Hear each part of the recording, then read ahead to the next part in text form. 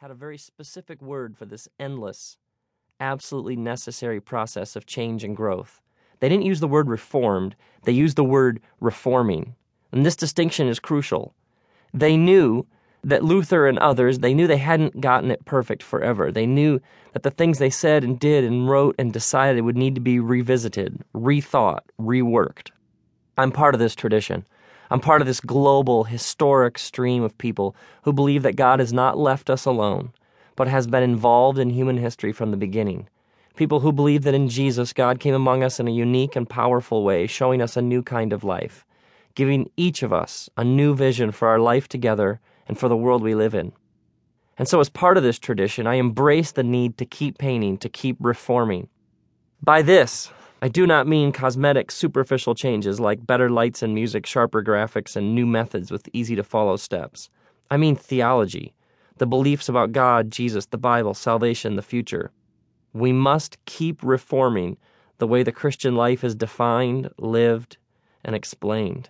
I mean, Jesus is more compelling than ever, more inviting, more true, more mysterious than ever. The problem isn't Jesus. The problem is what comes with Jesus. For many people, the word Christian conjures up all sorts of images that have nothing to do with who Jesus is and how he taught us to live. This must change. For others, the painting works for their parents, or it provided meaning when they were growing up, but it's no longer relevant. It doesn't fit. It's outdated. It doesn't have anything to say to the world they live in every day. It's not that there isn't any truth in it, or that all the people before them were misguided or missed the point.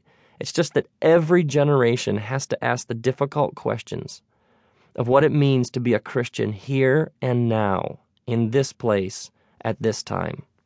And if this difficult work isn't done, then where does the painting end up? In the basement. So here's what often happens. Somebody comes along with a fresh perspective on the Christian faith. People are inspired. A movement starts.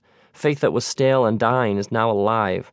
Then the pioneer of the movement, the painter, dies and the followers stop exploring. They mistakenly assume that their leader's words were the last ones on the subject, and they freeze their leader's words. They forget that as the innovator was doing his or her part to move things along, that person was merely taking part in the discussion that will go on forever. And so in their commitment to what so-and-so said and did, they end up freezing the faith.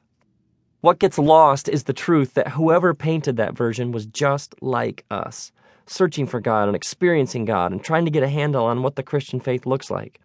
And then a new generation comes along, living in a new day in a new world, and they have to keep the tradition going or the previous paintings are going to end up in the basement. The tradition, then, is painting, not making copies of the same painting over and over. The challenge of the art is to take what was great about the previous paintings and incorporate that into new paintings. And in the process, make something beautiful for today. For many Christians, the package works. The churches, the books, the language, the methods, the beliefs, there's nothing wrong with it. It works for them, and it meets their needs, and they gladly invite others to join them in it. I thank God for that.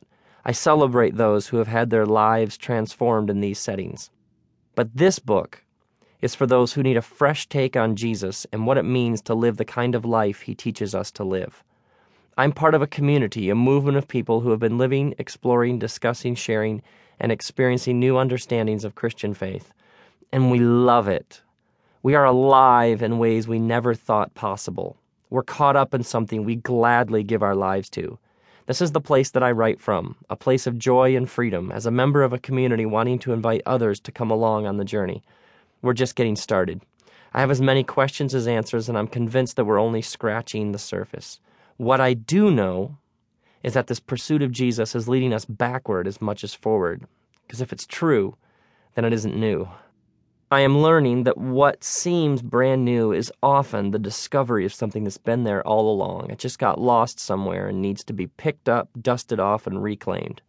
I am learning that I come from a tradition that has wrestled with the deepest questions of human existence for thousands of years. I'm learning that my tradition includes the rabbis and reformers and revolutionaries and monks and nuns and pastors and writers and philosophers and artists and every person everywhere who has asked big questions of a big God. Welcome to my Velvet Elvis.